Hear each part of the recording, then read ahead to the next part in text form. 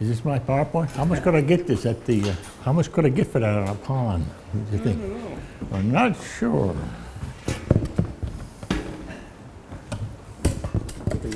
We were teasing yesterday about PowerPoint and my lack of use of said technology. So I told David, I bought a PowerPoint. You see, I've got the power to point to this. I just want you to know.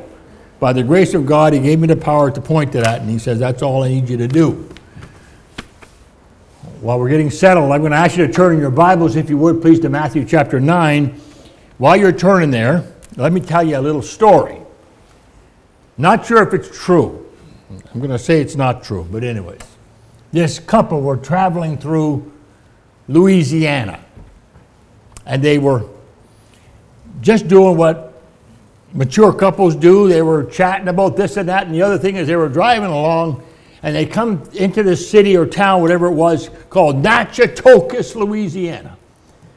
A $20 name. You find them in Cape Breton all the time, like Waikagama and places like that. And Natchitoches. So they were discussing back and forth, and it started rather friendly and amiable about how to properly pronounce Natchitoches, Louisiana. Well, they came to no solid conclusion. In fact, they got a little bit heated, and then they had to stop for lunch. So they pull into this place to eat, and they get to the counter, and this nice young lady says, "Can I help you?" And he says, the gentleman said, "Well, look, now listen, before we order, we got a little discussion here, and I'm hoping you can settle this for us. Could you please pronounce the name of where we are, but please do it slowly?" She says, "Okay, I can do that." So she leans forward, looks them in the eye, and she says, "Burger King."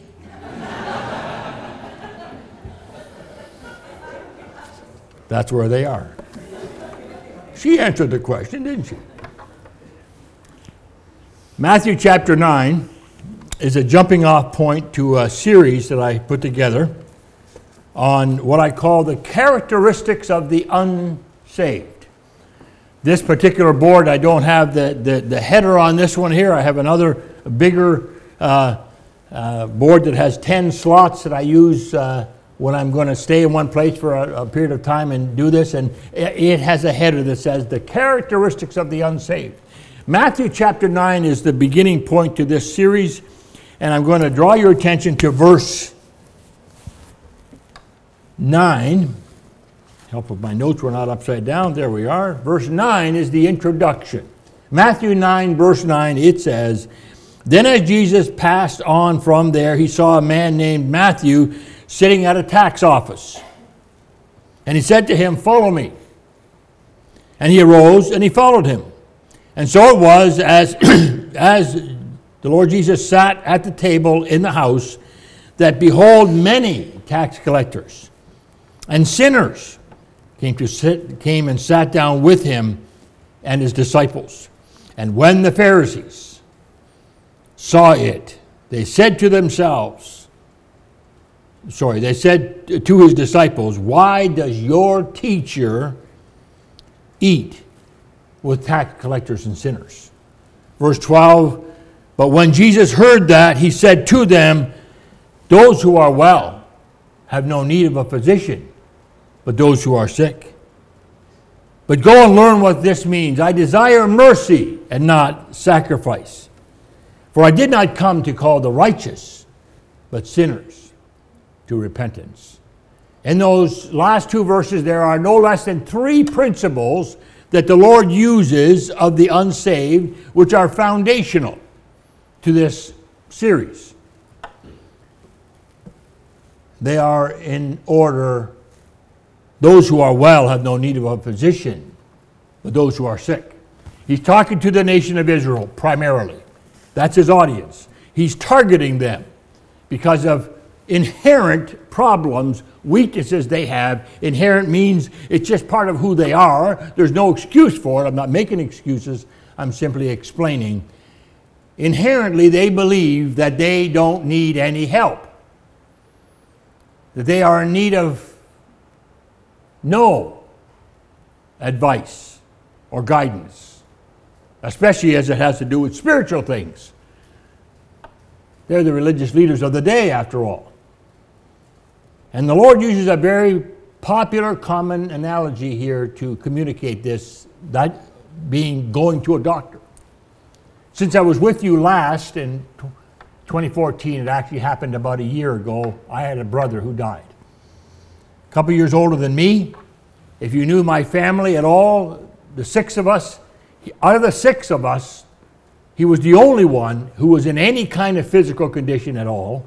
In fact, he was in prime physical condition. He's a guy who wouldn't think twice of stepping off of the front door here. Wouldn't matter what kind of clothes he was wearing, and jog to the Micmac Mall. He wouldn't even think twice of that. He walked and jogged everywhere and on a bike his whole life. In fact, to prove my point, he never got a driver's license. Never could drive a car, never did drive a car. Never sat behind the wheel of a car. Raised a family with 3 children, and his wife was the wheel person, wheel man, wheel lady, wheel person. Hard to believe, isn't it? But that's kind of condition he was in. 150 pounds, 160 pounds, 5'9", 5'10", 5'9" probably. Terrific shape. And he died in 4 months from when he went to the doctor. And the doctor simply said, "Why did you wait so long to come and see me?" And then he sent him to a specialist, and the specialist said, "Why did you wait so long to come and see me?" It's too late. There's nothing we can do. His lungs were gone. They were gone. It's a horrible way to go. I was there when he died. Not pretty.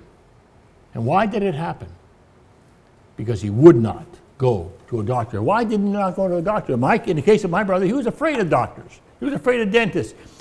He didn't drive because he was afraid of driving. He lived his life in fear. Very unlike the rest of us, if you know my family. They're all more of the cut that I am. Perhaps I could use a little bit of fear once in a while because I just forge ahead and tackle things. But the point is, when there's a little bit of evidence there's something's not right, you need to be willing to go to a physician. In a spiritual sense, when the Lord lays it upon your heart that you're not exactly ready to walk into His presence, should you die today, you need to be willing to go for help. You need to be willing to ask for help. And then he says, learn what this means. I desire mercy and not sacrifice. He's talking to the religious leaders of the day. Keep that in mind. He's saying to them, and I put A's on this to make it a little bit easier for me to understand, it's not about your actions, sacrifice. It's about your attitude, your willingness to cry out for mercy, your willingness to humble yourselves, admit a need, and ask for help. Learn what this means. I desire mercy, not sacrifice. It's not about action. It's about attitude. What's your attitude? Then he goes on to say, "For I came not to call the righteous, but sinners to repentance." At the very foundation of this whole series, which I've got probably now 18 of these names, you'll see 2 of them this morning, these words rather, not names. I've got now 18 of them. I haven't even preached the last 4 or 5. I haven't had an opportunity yet. I need to get a longer audience, not a bigger audience, just a longer audience, more exposure, so I can get them all in. And as it is, I'm doing 2 on a message, as a rule.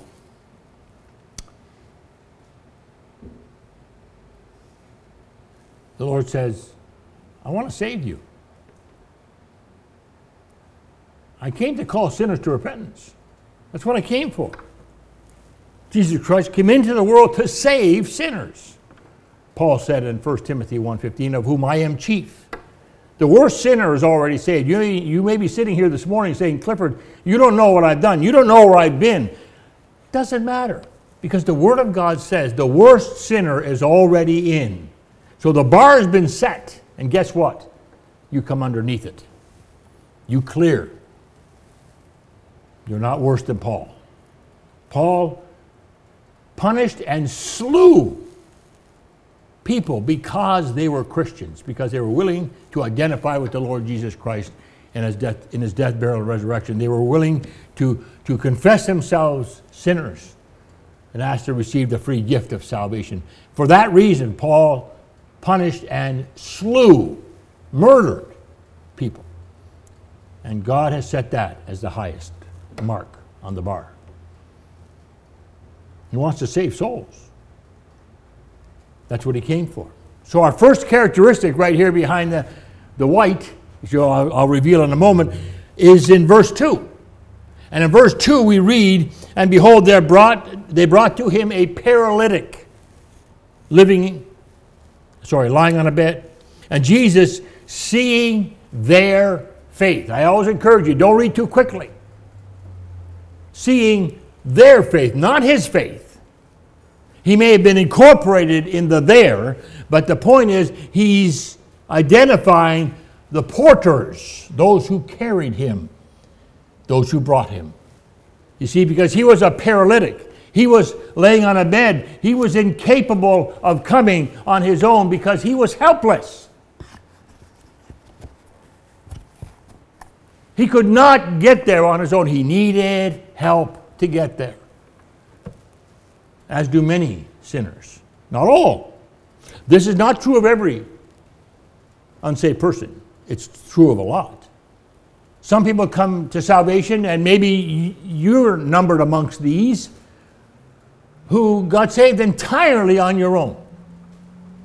I heard a guy preach when I was at Bible school who represented Scripture Gift Mission, I believe it was called. And somebody asked him, he opened it for questions, and somebody asked him, how is it that you came to spend your life, because you already identified this in your message, you spent your whole life since you were saved, from day one practically, in a mission of distributing gospel tracts. How is that? He said, well, my salvation was a result of me trying to get away from all this stuff and trying to find an answer apart from religion, is what he put it. So he went to Morocco, to the beaches of Morocco. It's a nice place to go if you're going to run away, by the way.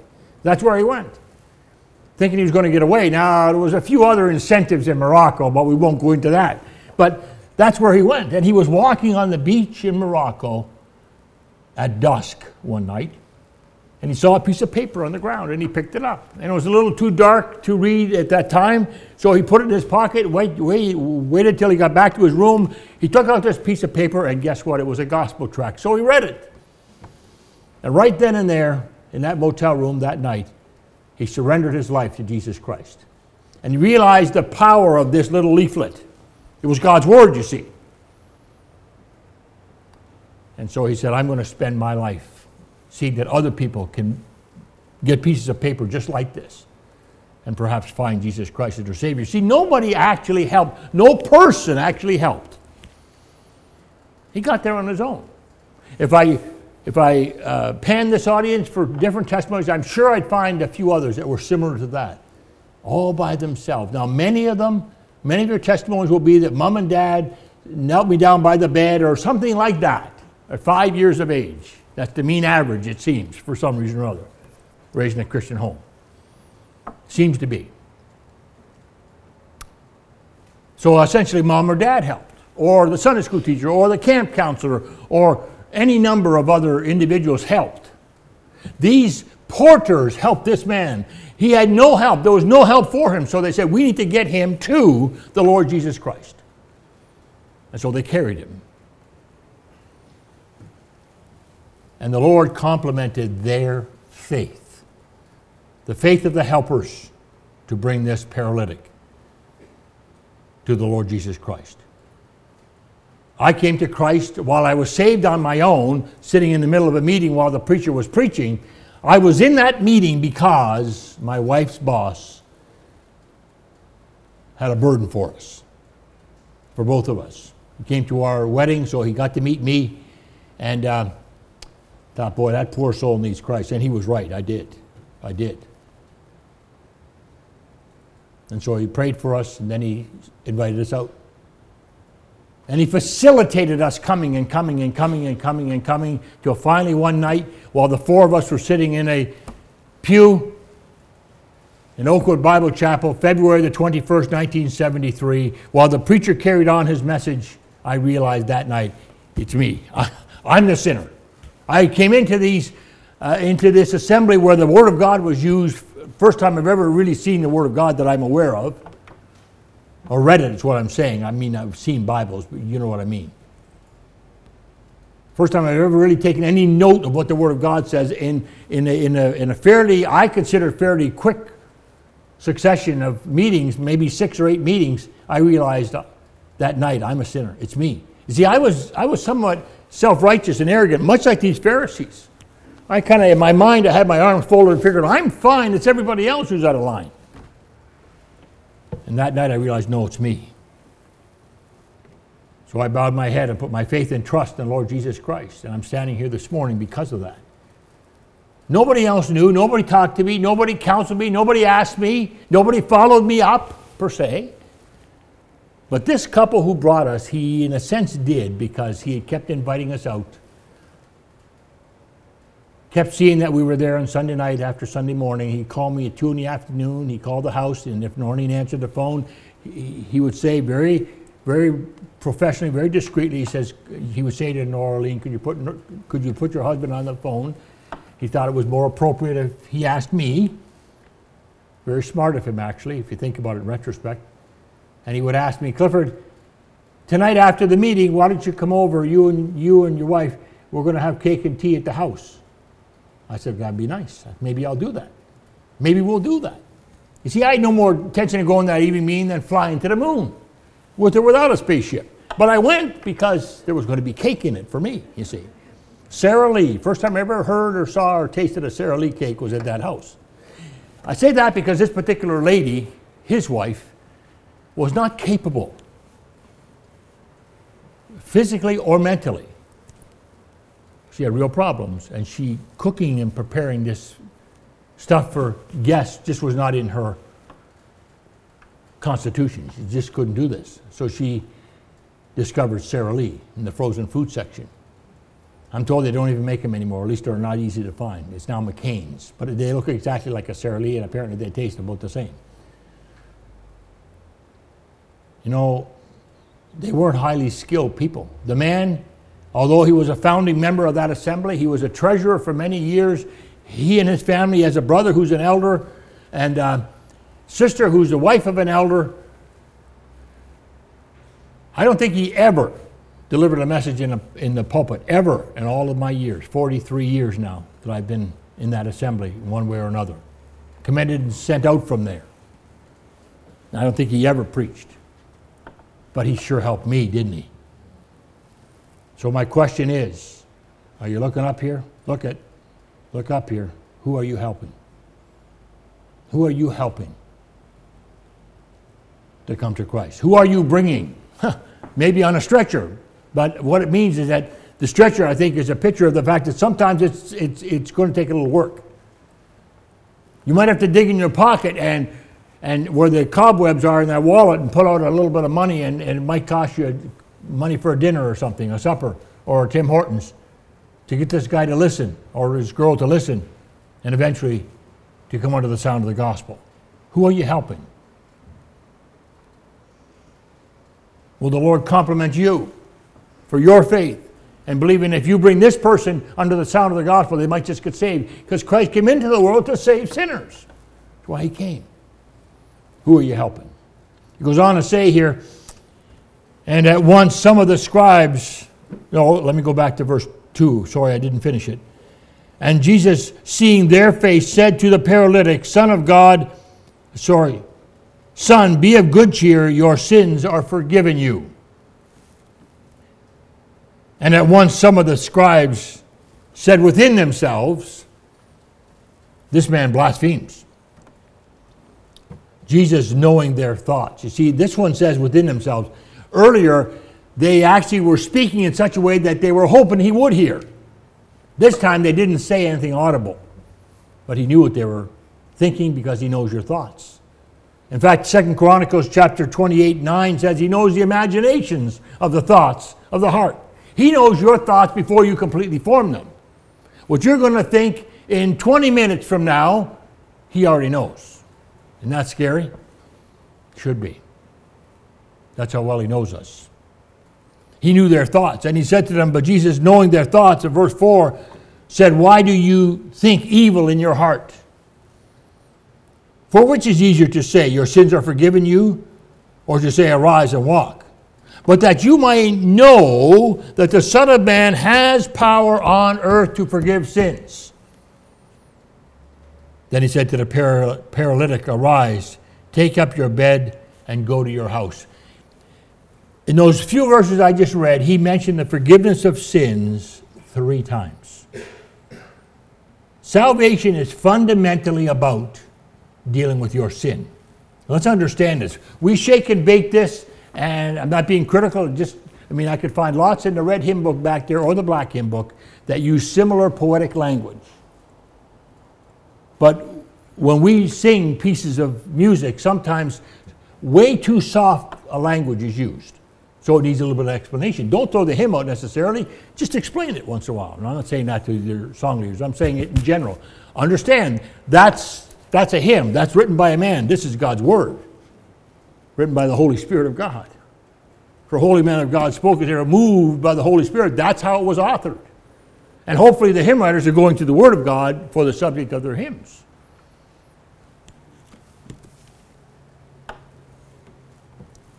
But salvation is about forgiveness of sins.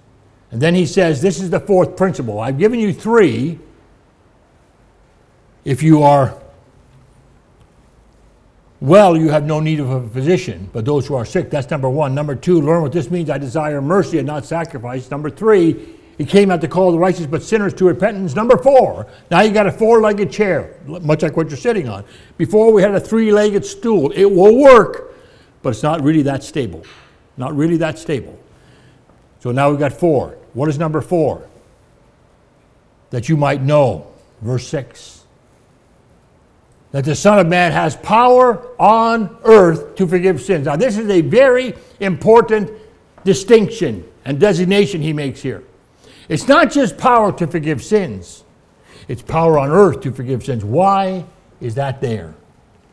Because we need to understand that salvation has to be dealt with, sin has to be dealt with here and now. Because once you get into eternity, it's too late. So he says he has power on earth, so that you might know he has power on earth to forgive sins. That's why that distinction is there. Because these religious leaders need to know that. You have sin, and I can deal with that sin here and now. But once you die, you're on your own. And your own righteousness is not going to be good enough, I'm telling you right now. He tells them this all through, especially Matthew, but the 4 Gospels. So this first characteristic is a man who is helpless. Couldn't get to Christ by himself. He needed help. The Word of God says to us in Romans chapter 5 and verse 6, we are without strength. Without strength. This paralytic had no strength in his legs. And left to ourselves, we have no strength to come to Christ without the Spirit of God's conviction. For the Holy Spirit convicts the world, all sinners of sin, of righteousness, and of judgment. Of sin because they believe not on me. Of righteousness because I go to my Father and you see me no more. Of judgment because the prince of this world is judged. That's all in John 16, 8, 9, 10, 11. That's what the Spirit of God came to do, and He will. He convicted me that night. Clifford, it's you. You're the one. Stop looking around. It's not anybody else. It's you. I came to save you. I love you. I died for you. Stop thinking about anybody else. That's what He essentially weighed upon my heart. He didn't speak to me in an audible tongue, but that's what I understood that night from the Word of God by the Spirit of God. I was without strength. I needed God's help. The second installment this morning is in Matthew chapter 9, verse 18. We jump around a little bit in Matthew 9. The first 5 all come from Matthew 9, and then I venture forth into the far reaches of the Word of God for the other 13. It says in verse 9, while he spoke these things, behold, a ruler came and worshipped him, saying, my daughter has just died, but come and lay your hands on her, and she will live. So Jesus arose and followed him, and so did his disciples. Who was this ruler? His name was Jairus. Ruler of what? Are you listening to this? Ruler of the synagogue. He's one of, singularly, the most powerful people walking the streets at this time. It would be like the mayor or the premier of the province all of a sudden walking in the back door. Not that I'm putting those two on the same level, I'm just giving you an idea of visibility coupled with power and authority and a bit of persona. His presence was formidable. So what does he do? Well, he's got a 12-year-old daughter who, when he left the house, was in the process of dying, and now she's already died. He was notified of this. But he says, he comes to the Lord Jesus Christ. Now, understand, this man would be dressed in a garb or an attire suitable to his office. Everybody knew who he was. He fell on his face at the feet of the Lord Jesus Christ. If you read the other two parallel passages, Mark 9 or Mark 5 and Luke, Luke 8, you would see that. He fell at his feet. That's a very visible identification with the Lord Jesus Christ. He was not embarrassed. Why not? Because the life, or whatever hope his daughter had, hung in this balance. And he was holding back nothing. And he tells us in salvation, listen, you need to understand, without the Lord Jesus Christ, there is no salvation. For there is no other name under heaven given among men whereby we must be saved. Acts 4:12. He is the way, the truth, and the life. No man comes unto the Father but by him. John 14:6. It's about the Lord Jesus Christ.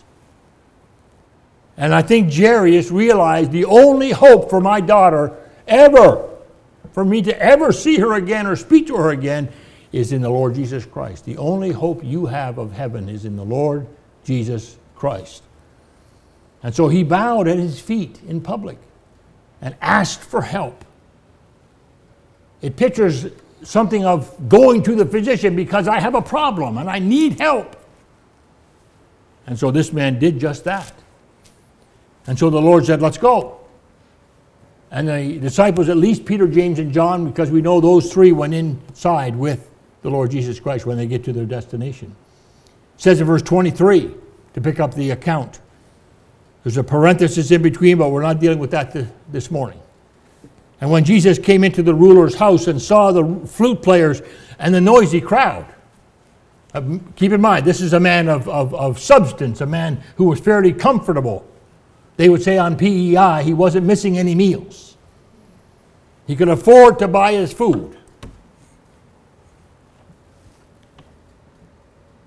So he was afford to hire wailers and musicians. Some of you have seen presentations of places like Natchitoches, Louisiana. Louisiana is famous for this. And Baton Rouge, where they have a funeral marching through the street carrying the coffin, and there's minstrels playing.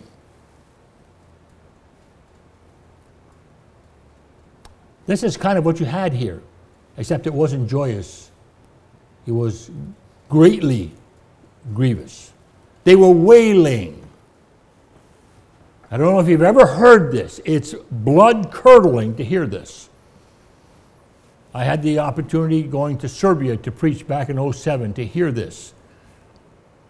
I'm telling you, put the fear of God into you to hear some of these people wail. And it was a noisy crowd. That's the adjective used here. It was a raucous crowd.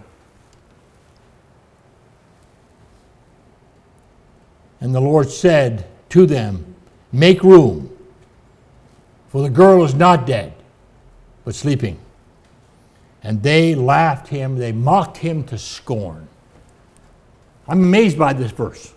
I would think that he would have turned to Jairus, who was a highly commanding individual, and say, and this is his daughter's funeral, this is the man paying for it, this is the man who, if he steps in front of the crowd, would go silent in just a matter of seconds. Because he's going to speak, you see.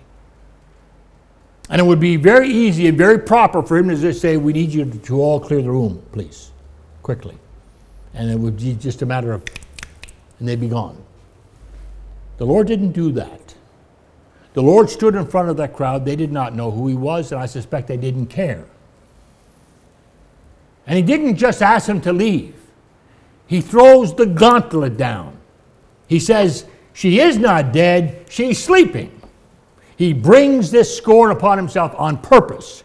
He raises the awareness and the visibility of this act that he's going to perform, this miracle. He drew all eyes onto himself. He put himself under the microscope. He didn't have to do that, but he did. Because he was going to prove a point, you see. Because this girl was lifeless. Every one of these ends in the suffix less. And so the second word is lifeless. She was without life. Now this is an illustration, this miracle. The sinner is not physically dead, but he is spiritually dead. This is an important distinction. I'm going to tell you why. Ephesians 2 verse 1 says, and you hath he quickened or made alive who were dead in trespasses and sins. Spiritually dead. I need to punctuate that because we have a doctrine out there today, very easy to find it. You don't have to even look to find it. It'll find you. And part of the underlying explanation and theology of the doctrine is a very verbose, forceful presentation that because we're dead, we can't possibly ask to be saved because the dead man can't speak. And I'm serious, that's one of the strongest arguments they present. Along with the fact that the Lord Jesus Christ didn't die on the cross for all, he only died for some. And you have no say in this matter. You do have a say in this matter. You do have a say in this matter. Because you're not physically dead, you're spiritually dead. And you do realize oftentimes, and there's many testimonies in this room that would attest to this, that you get into a situation, especially if you're living a very aggressive, sinful life, where perhaps you had a very serious 1, 2, 3 brushes with death. One of my friends was in a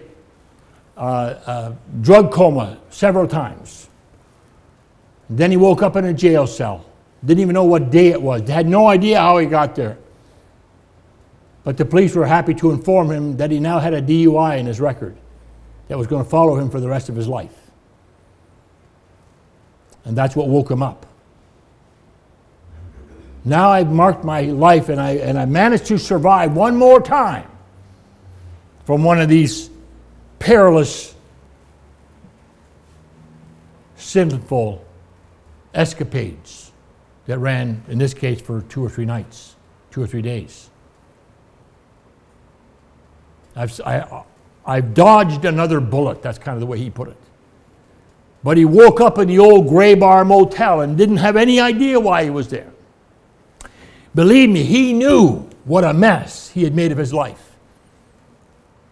Even though he was spiritually dead, he was able to figure out what a mess he had made of his life. And something had to change. And sin will do that. It will wake you up sometimes, like a dunk in a cold ice bath. Whoa! Get your attention. You've dodged a bullet here. Smarten up. Go get help. You need a physician. Go and get some help. But it's not a physician you need. It's someone who can point you to the Lord Jesus Christ. You need what the paralytic had. You need somebody who is going to carry you or help you to get to Christ. That's what you need. That's the help you need. Because Christ came into this world to save sinners. And our principal verse here is he has power on earth to forgive sin. It's always about sin. We have to stop pushing this off the table and off of our thinking process or pad in our brain. They put it back on there. It's about sin, beloved. That's what it's about. He came into the world to save sinners. Came not to call the righteous, but sinners to repentance. The unrighteous, the godless. These are all words that the New Testament uses to describe the sinner. You are without life. You need eternal life. It says here in our passage, but when the crowd was put outside, he went in, verse 25 is where I am, and he took her by the hand, and the girl arose. And the report of this went out into all the land. It says in Luke 8 that he said he basically had the girl walk around, and then he called for people to get her some food to eat. She needs some sustenance. But you know, when that girl walked the streets for the rest of her life, especially being a famous person's daughter, they say, aren't you the one who died? How is it that you're walking today? And she would answer, I met the Lord Jesus Christ. That's how. He gave me eternal life. If somebody asked me, Clifford, why are you so adamant to present Christ to sinners? Because I know what it is to be saved. That's why. Because I met the Lord Jesus Christ that night in February of 1973. And he changed my life completely. Old things are passed away. Behold, all things are become new. In my life they did. It took a while. But the Spirit of God took up residence at that instant. And I was born again by the Spirit of God. And you see, that's what this characteristic speaks to. You need spiritual life. You need to be born again by the Spirit of God. I suspect that my time is gone and I'm going to have to stop. But I kind of would like to take you to John 3 and show you about Nicodemus being born again, or being told by the Lord Jesus Christ twice directly, and then he references it a third time, the Lord does in his discussion with Nicodemus, you got to be born again. And then he describes in verse 9, you need to be spiritually born. You need to be spiritually born. That's what it is to be born again, to have spiritual life. Spiritual death means that you're separated from God by your sin. So dealing with your sin, having your sin dealt with at the cross of Calvary by the Lord Jesus Christ, who bore my sin in his own body in the tree, 1 Peter 2:24, having that dealt with, now I am embraced by God in salvation. And so shall we ever be with the Lord.